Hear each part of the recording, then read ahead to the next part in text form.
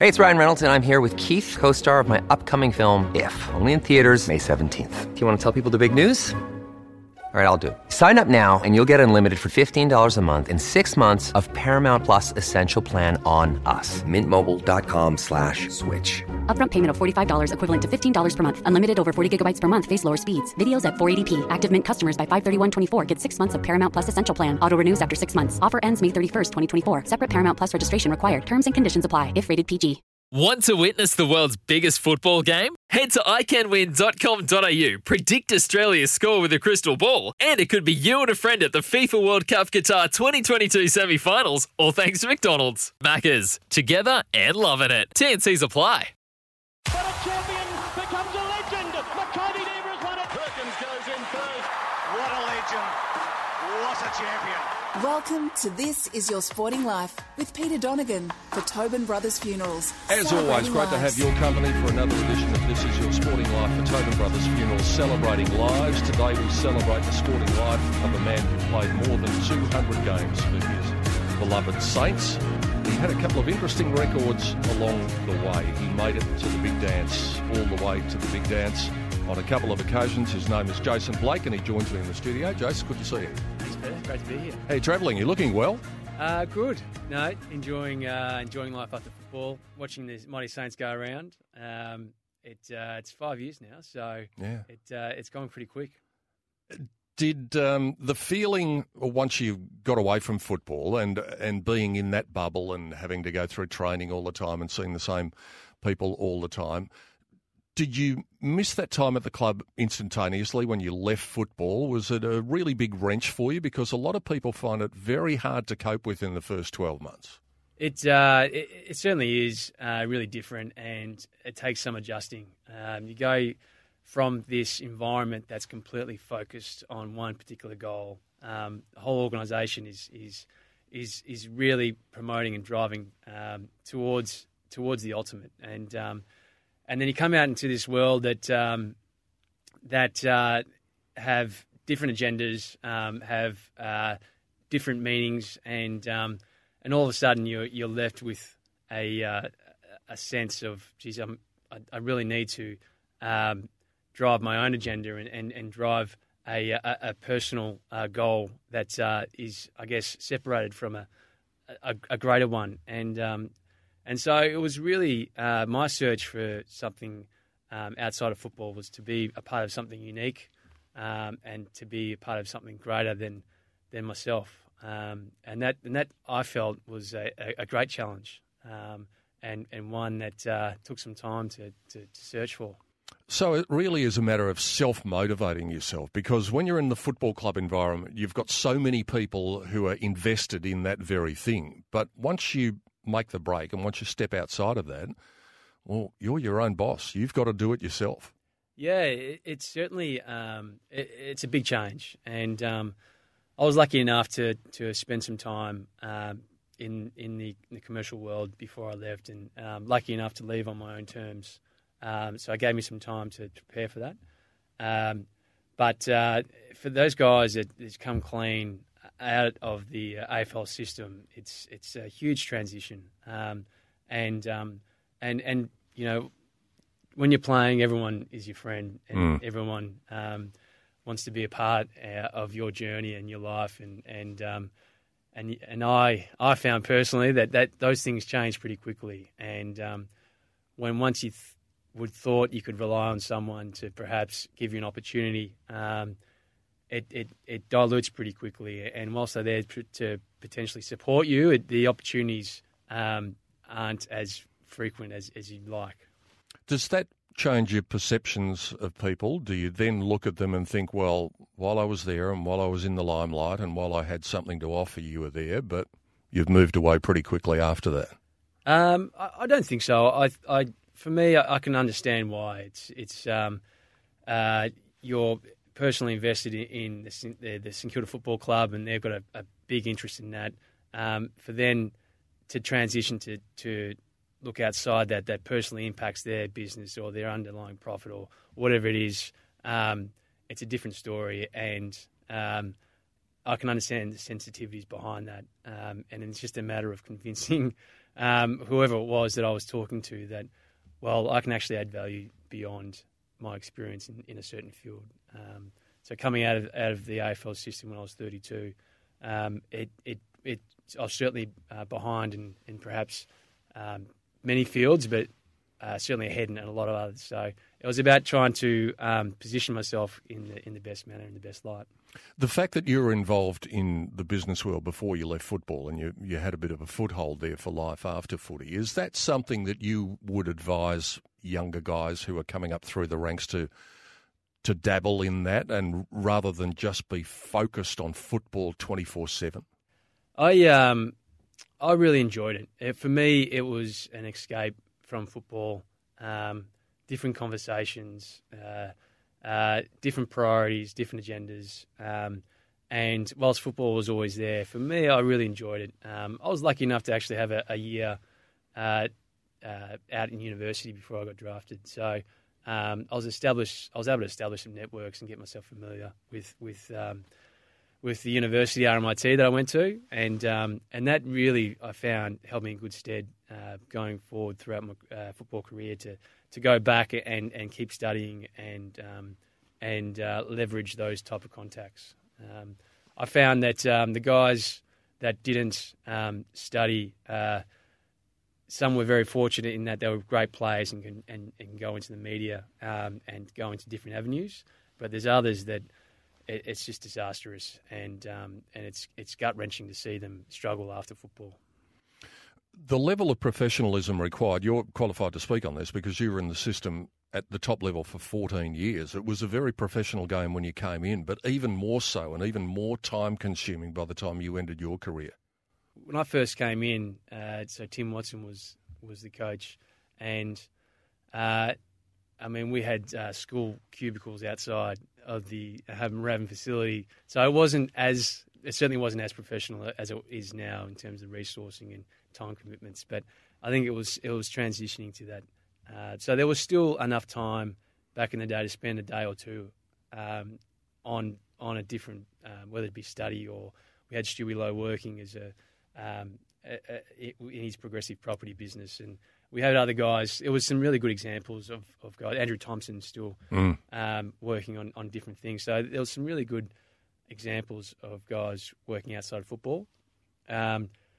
But that's certainly, as the next 5 years, that transitioned into, you're there every day. You're there from 7 till at least 3 o'clock in the afternoon. And the way I explain it to people is that whilst they're shorter days and shorter time periods, the intensity whilst you're there is a lot greater than an everyday work life.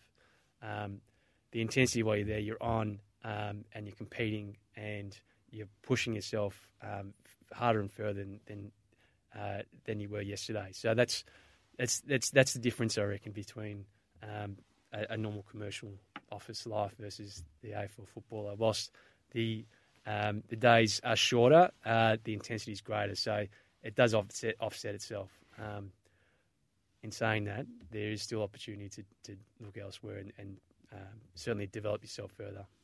In commercial life, Jace, obviously meetings are a part of the business world, but increasingly so they've become part of football. And a lot of the players I've spoken to on this program and just chatting over the years say that's the one thing that wears them down after a while. It's meeting after meeting, and just everything is dissected to the most minute detail. Did that get to you towards the end? Absolutely. It's when I first started, we didn't have behind the goals footage, believe it or not. When that came into play, it certainly opened up the whole spectrum of analysis, and you were able to really drill down and dissect 3 or 4 moves ahead of the play.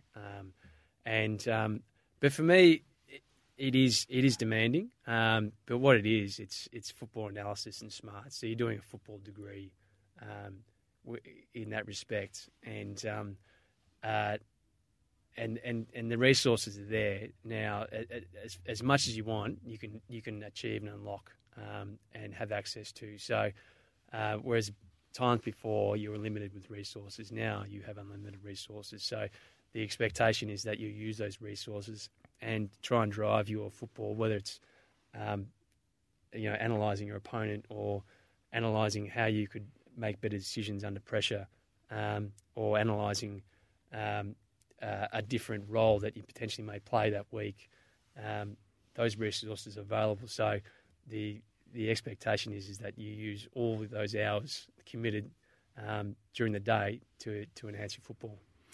How much of that knowledge that comes through those meetings and the tapes and all of the sort of things that you look at make a difference when you're 5 points down or 5 points up at the 25-minute mark of the last quarter? Does it actually make a difference? Do you go back to that point in time and say, this is the structure, this is what we have to do, or is the pressure of the moment something that just has a life of its own? I like to think of it as principles. One of the things that I learned and only really got probably mid my career is it's based on principles. So a principle then will drive a behaviour or your decision making. So depending on the game scenario, the scoreboard, depending on if it's the conditions and time of the game, all those factors put together will have an underlying principle that will say, okay, we really need to put a man back in defence, or we need to really press forward and put the pressure on whilst we can, or we need to slow the play down. We've been going for 15 minutes with great intensity. We need to give ourselves a couple of minutes to take stock and go again. So, Ross Lyon really was a great influencer and coach in that respect. He really came down. When Ross came in, he brought all those principles with him that perhaps we hadn't concentrated on in the past. I'll ask you about your coaches a little bit later on, and we've spoken about the fact that you were involved in the business world before you finished footy. What are you doing now? So working for a company called Fraser's Property in their retail arm, project managing shopping centre developments. So looking after a site down in Burwood behind the RSPCA, and it's all going well, but really enjoying it. It's the team environment that I talked about before. We do have some elements in that, and we're all driving for an end date. We have a large consultant team. We have a builder who's had a team behind them, and we have the Frasers team. So I do enjoy those elements because I guess it's been entrenched in me in the last 20 years. How much involvement in footy do you have these days? Very limited these days. I get to enjoy the Saints on the weekend. And just finally, before we take a break, you say you still love the Saints and you watch them wherever you can. How do you think they're tracking at the moment? They started the season so well and exceeded everybody's expectations, I think, early in the season, but there's been a bit of a reality check after that. How would you assess what they've done so far? We're seeing some really talented young guys coming through. One of the biggest criticisms of the Saints last year was their effort, and I think they've really addressed that this year. I think their effort has been fantastic. Their pressure and their attack on the ball has been really pleasing to see. I think considering the injuries they've had as well and the setbacks, they've done extraordinary work this year. We've touched on the beginning of your football journey, and we'll touch on it a little bit more when we come back on the other side of the break. Jason Blake is my guest on This Is Your Sporting Life for Tobin Brothers Funeral, celebrating lives, and we'll have more with Jace coming up after the break. You're listening to This Is Your Sporting Life with Peter Donegan for Tobin Brothers Funerals, celebrating lives. Welcome back to This Is Your Sporting Life with Peter Donegan for Tobin Brothers Funerals, celebrating lives. Hope you're enjoying the chat with Jason Blake on This Is Your Sporting Life for Tobin Brothers Funerals, celebrating lives. Jace, you spoke about the period when you were drafted. Take us back before that and your early steps in footy. Where did you grow up? So I grew up in Mentone in Bayside in Melbourne, and I guess football was. I kind of fell into football really. I was playing throughout school and doing okay, and then I was picked up by the Dragons, kind of a last pick really, and then from there did the right things. That was Paran Dragons back in the day that are now Sandy, but I was okay without being anything great, and really didn't know much about football. Other than just having fun and having a kick out there. And once I joined the Dragons, I was able to to be mentored by a couple of the senior guys there, and really decided to extend. I might start that again, actually. Yeah, sure. That's all right. Started rambling on. Yeah, no, that's okay. That's fine.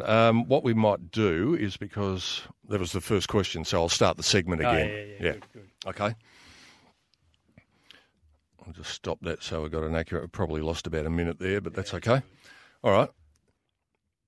Hope you're enjoying the chat with Jason Blake on This Is Your Sporting Life for Tobin Brothers Funerals Celebrating Lives. Jace, you spoke about being drafted. Take us back a little bit before that. What were your early steps in footy? Where did you grow up?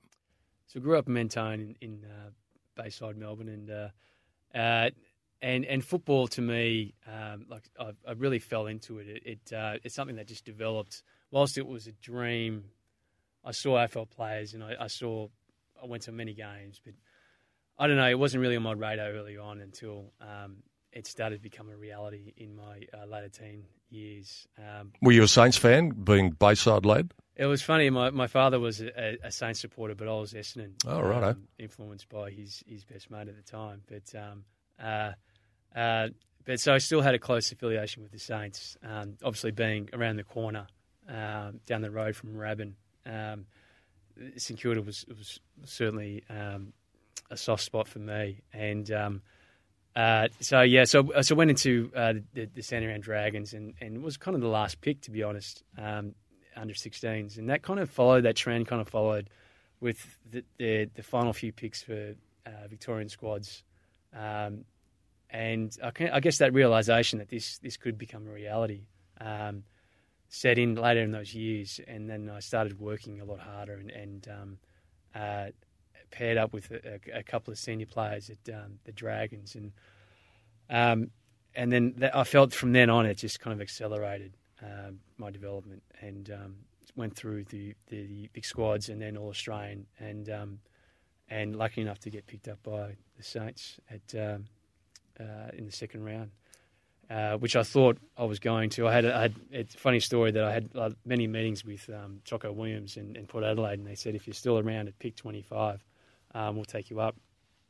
I had a 5-minute chat with Johnny Beveridge, the famous St Kilda recruiter, and he said, "Look, we know what Jason, we know you can do, mate." And that was about it. And so I thought I was going to Port Adelaide, and then Saints picked me up, which was overwhelming. Really, it was something so exciting and so great that I had all my family and friends there at the time, and unfortunately, it was recorded, so you could see. Does that recording get pulled out every now and again? It's been around a few times. It's some seriously poor dress sense at the time.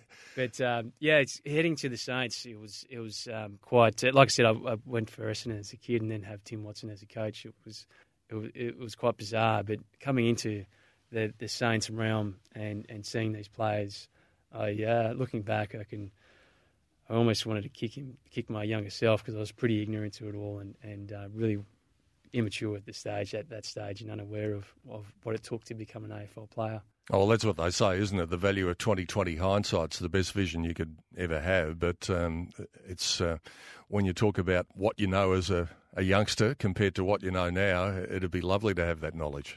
Well, I was failing terribly. I was turning up late for meetings. I just didn't really quite get it. And then Stewie Lowe pulled me aside and said, "Mate, you need to really have a look at yourself here. We want you to be part of this team, but you need to really come." So we set some rules and some agendas, and from there it was really the kick in the guts that I needed to realise that this is going to come and go really quickly if I don't start focusing on training and effort and discipline. And commitment and sacrifice, all those things that make you great. It was from then on. I really became a competitive,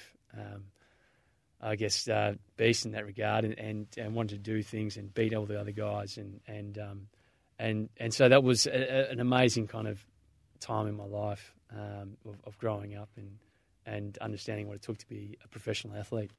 You mentioned some of the personnel that arrived there round about the same time. Rui arrives in the draft and the nucleus was there, but it was a tough struggle for the football club when you first got there. They weren't a winning team.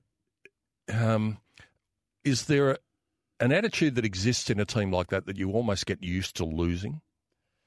Yeah, it was a horrible time. I remember that first year. I remember hating it, to be honest. It was, I came into the AFL and they had completed this, torturous pre-season that, and then now we're losing every week. We're getting absolutely hammered for it. Tim was saying, well, I remember one of his lines is, if you didn't want to put in effort during the game, we're going to put in effort and train during the week, and we'll start at 6, and it would be torturous sessions. And of course, that just had a negative effect because we were completely tired and bugging for the weekend. So it was this quicksand of effort and losses, and so it was whilst it was tough, it certainly there was a breaking point, I guess, at the end of the year when Tim left and we had the famous Malcolm Blight come in, and for him to come in, I remember one of his first addresses to the team was, "Okay, guys, I've got this covered. The flood, don't worry about the flood. I've got that covered. Don't worry about X, Y, Z. You guys are going to be, top 4 side." And then to look back on the events that occurred after that was quite bizarre. But they were times that were, like I said, you look back now and you think, how did this happen, really? And it wasn't until Grant Thomas came on the scene that we had some stability. And with Grant, he really gave us a pathway, a roadmap, and taught us the basics about footy and what we need to really concentrate on. And just so happened that with Grant, we had those drafts of Rui and Cozzy, and then Nick Dalsano, Luke Ball, Matt Maguire, Xavier Clark, Lee Montagna. It's funny talking about Blighty, the recruitment of Blighty for whatever it was. It probably was an error, but in that regard, with Blighty came Fraser Gehrig, Aaron Hamill, Stevie Lawrence, Stephen Powell. So these type of players came into our side because we had a headline coach with Blighty, and those guys, specifically with Fraser and Hamill, really gave us a great benchmark and leadership for all us younger guys coming through. So things were beginning to turn at the football club. That losing attitude, if you like, was starting to disappear, and it wasn't long before the team was making finals and getting close to getting into grand finals. Did you feel as though the window was there in the mid-2000s, that the premiership was just around the corner? Absolutely. I mean, we that 2004 preliminary final against Port Adelaide, where we lost by 5 points, and I mean that game will be etched into my mind. I think if we went on the next week, we would have taken that. I mean, I think it was Brisbane. We're up. Yes. We knew we had Brisbane's measure, and we're going into that game, into the Port Adelaide game, we're a number of goals up. We had the momentum, and that's of course where the famous Fraser Gehrig kicked his 100th, and it felt like from that point on the whole momentum shifts towards Port Adelaide, and Gavin Wagoney played one of the best quarters I've seen. Kicked 3 goals from the pocket, and they clinched it by 5 points. So I mean, during those early years, we had some amazing plays, and that belief was really starting to build. That obviously went into 2005, but again, I think we're up by at 3/4 time against Sydney, and then they rolled us again. And for whatever reason, after that prelim final, the expectations, well, we may have had some people leave and injured, but we kind of dropped off that belief, and for the next couple of years, it was a bit of a grind until Ross. Is that because there are two ways of looking at that sort of situation? When you come that close, you think, oh, we're knocking on the door. But then the other side of the coin is you think, we've bloody missed an opportunity here. In fact, we've missed two. Yeah, it's devastating to really think about. Those two opportunities, it seemed like we were so close but so far away. We by all rights, we probably didn't have the maturity as a side to get us there. We could have stolen it though. We could have. I mean, that potential those years against particularly the one that put Adelaide, one in Brisbane. That was one that really got away. But looking about how then we I guess transitioned into the years of Ross Lyon, we really, looking back at it now, you really think the game plan, the structure, and the strategies. Potentially we were lacking in those areas. Whilst the effort and the intensity and I guess the general play that we had under Grant was good, Ross took us to that kind of next level of structure and strategy and setups and football smarts and team kind of play. And that next level would eventually take you to three grand finals in 2 years. And we'll talk about that when we come back on the other side of the break with Jason Blake, my guest on This Is Your Sporting Life for Tobin Brothers Funerals, celebrating lives. You're listening to This Is Your Sporting Life with Peter Donegan for Tobin Brothers Funerals, celebrating lives. Welcome back to This Is Your Sporting Life with Peter Donegan for Tobin Brothers Funerals, celebrating lives. Hope you're enjoying the chat with Jason Blake on This Is Your Sporting Life for Tobin Brothers Funerals, celebrating lives. We spoke about those prelim finals, Jace, in 2004, 2005, 2008. We get to 2009, and that attitude that perhaps something big might be about to happen. You talked about that great game between St Kilda and Geelong in the middle of the season. Did you feel as though that you were head and shoulders the best two teams that year? I truly feel we did. We used to benchmark Geelong as that team to beat. I mean, they were so great in those last previous years, and I mean, when Ross came in, I feel the last 10 years of our development as a team, with the guys, that core group of guys, you talk about Rue and Nick Delso, that maturity, it all came to a head when Ross really came to the club. I feel we're driving the club and the actions. We're taking control of our standards and buying in as a team and as players. Okay, we have a limited time here. We've got a group of guys that are really talented, but if we don't start driving this and the players start driving this, we're going to miss our opportunity. So, 2007, 2008 saw us really come through a journey that left. We saw Robert Harvey leave. We saw some of these greats leave without a premiership, and as tragic as it was, it certainly I guess focused our attention to the fact that we have a limited time. We're going to do everything we can in our power to make this opportunity come to life. So, 2008 was a real turning point for us, and we saw what Geelong were doing, and we thought we could certainly match them and take it one step further. So, coming to that game, we were 13 wins each. We'd watch them every week, and we truly believed this was our time. And that game was, the intensity of that game was phenomenal, and it was paramount to a final for us. And the goings on in that game was truly spectacular. I think it probably convinced everybody outside that you were the two best teams as well, and that it was a flip of the coin job once you got to the big day, and that's the way it turned out.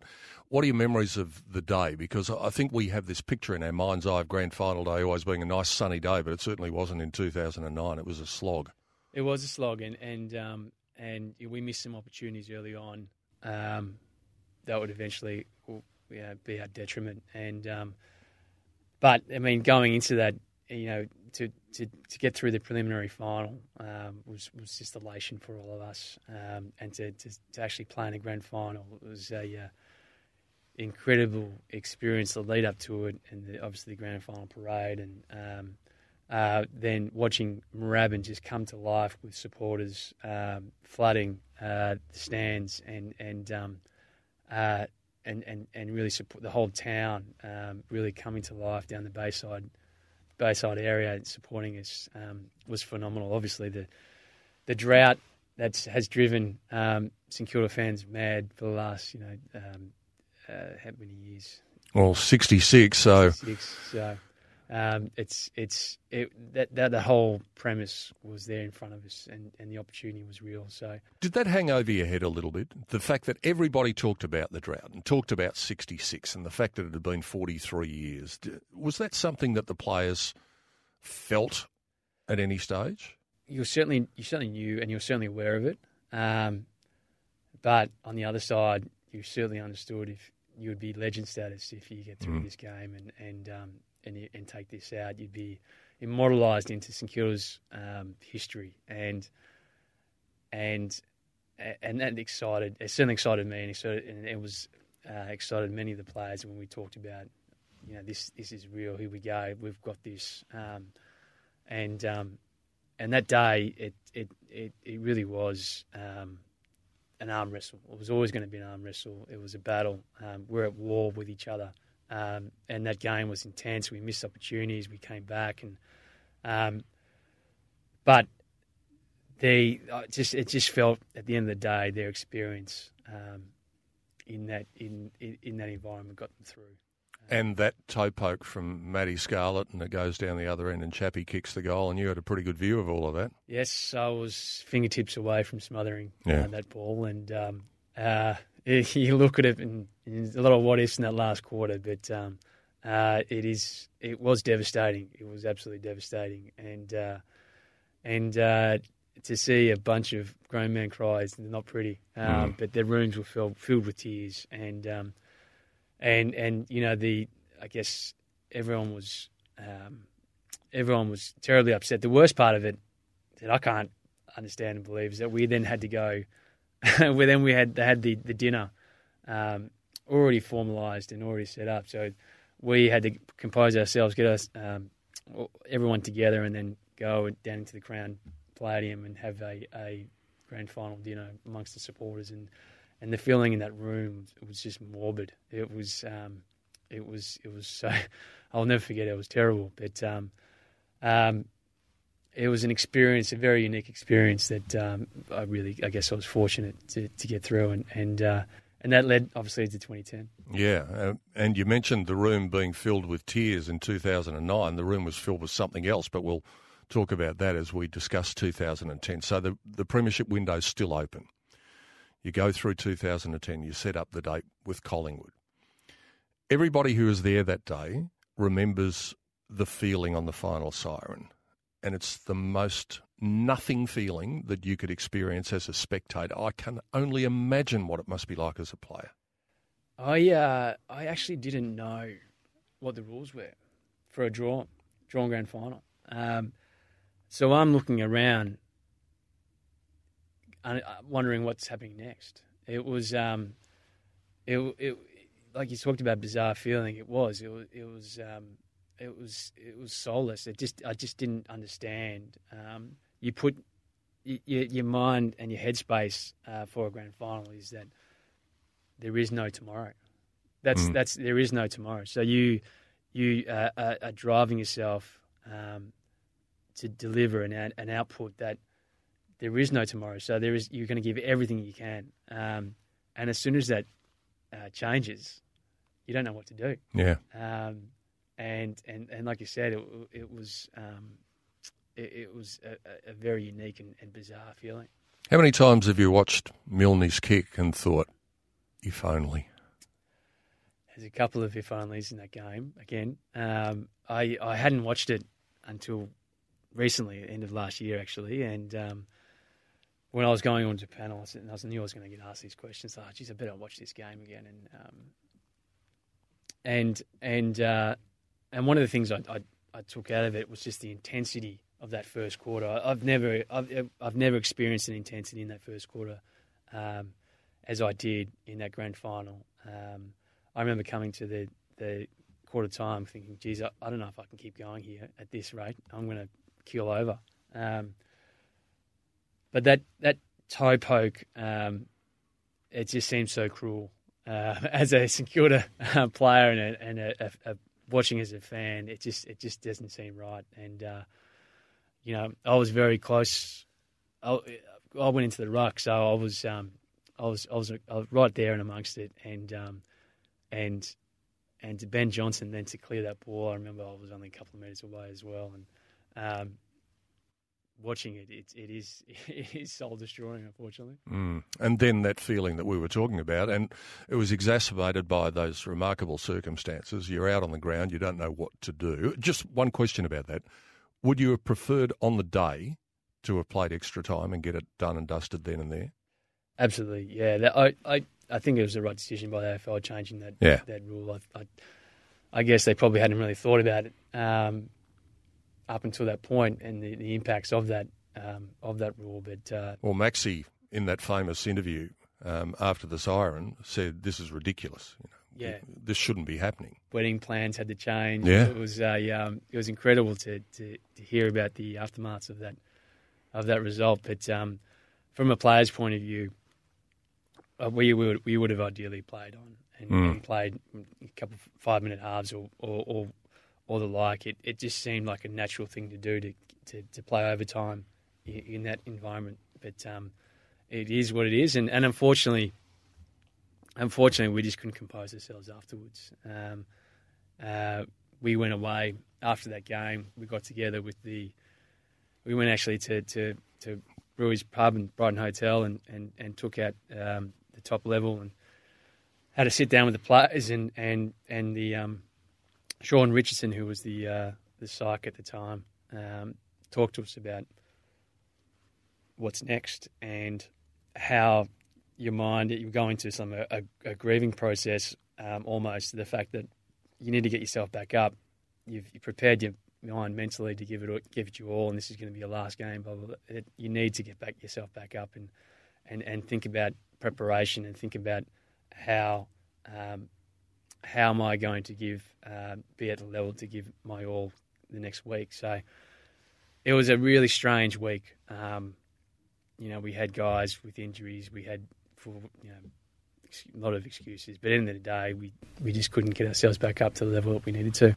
All right, we're going to move on to our final break. When we come back on the other side of the break, I want to mention the Brownlow Medal, so you know what's coming. Okay. We'll talk about that with Jason Blake when we come back on the other side of the break. This is your Sporting Life for Tobin Brothers Funerals, celebrating lives. You're listening to This Is Your Sporting Life with Peter Donegan for Tobin Brothers Funerals, celebrating lives.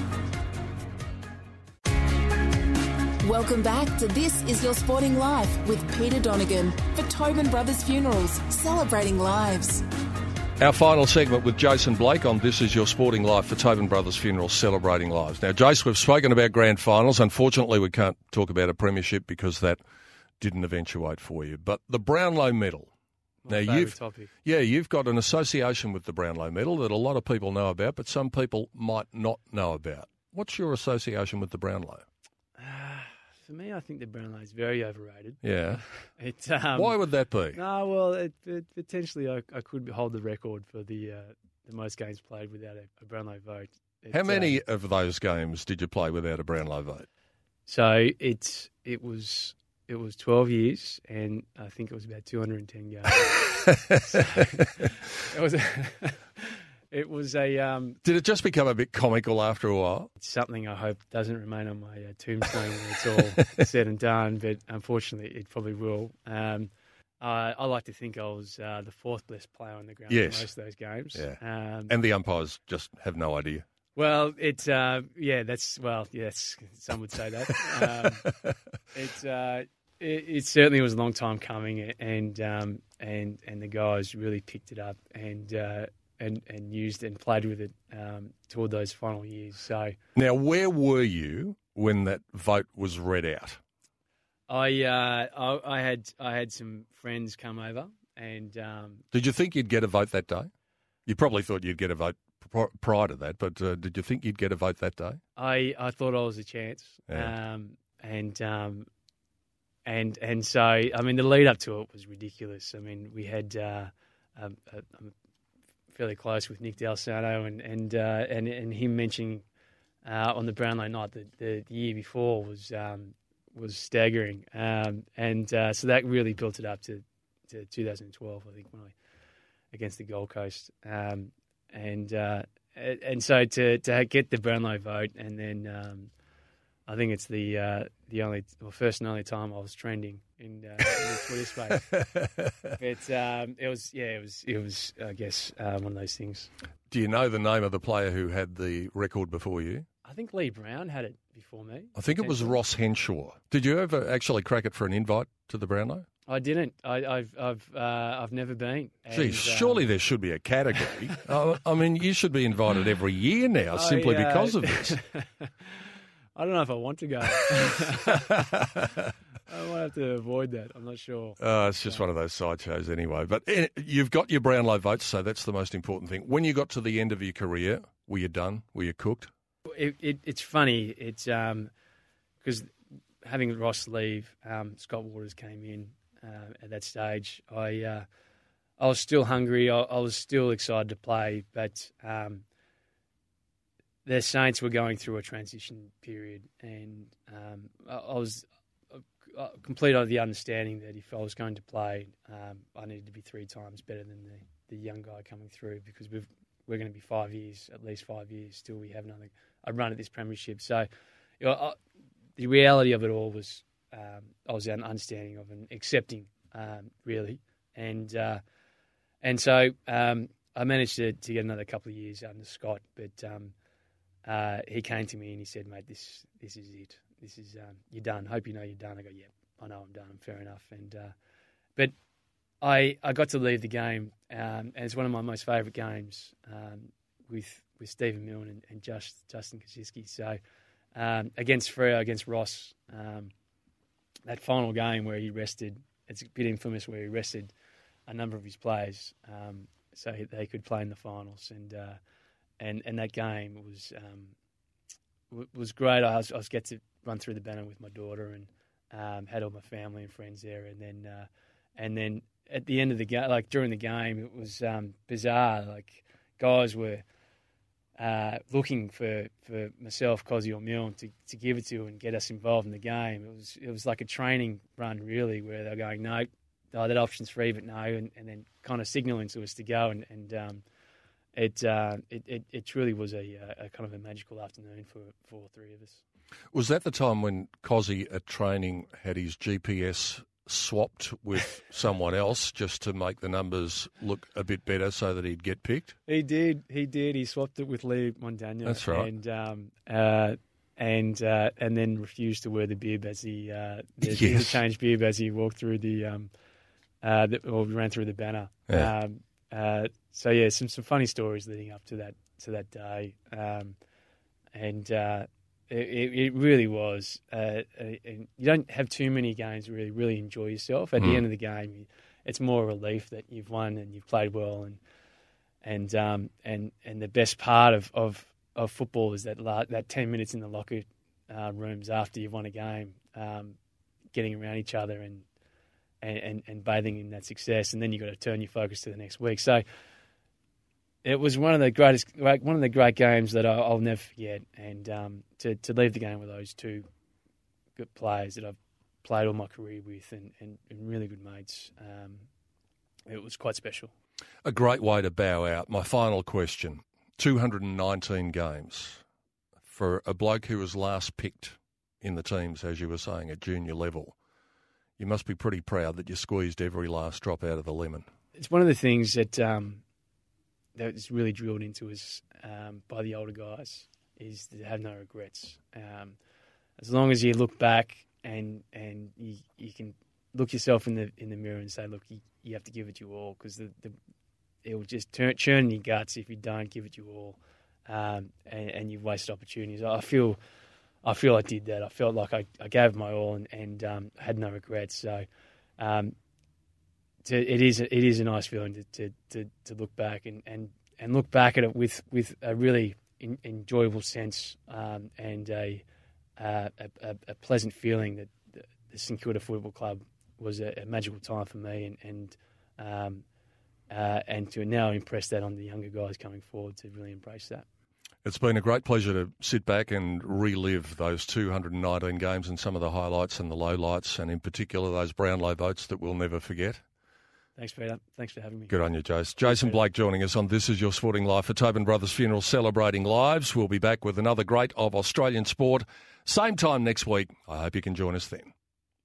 Want to witness the world's biggest football game? Head to iCanWin.com.au, predict Australia's score with a crystal ball, and it could be you and a friend at the FIFA World Cup Qatar 2022 semi-finals, all thanks to McDonald's. Maccas, together and loving it. TNCs apply.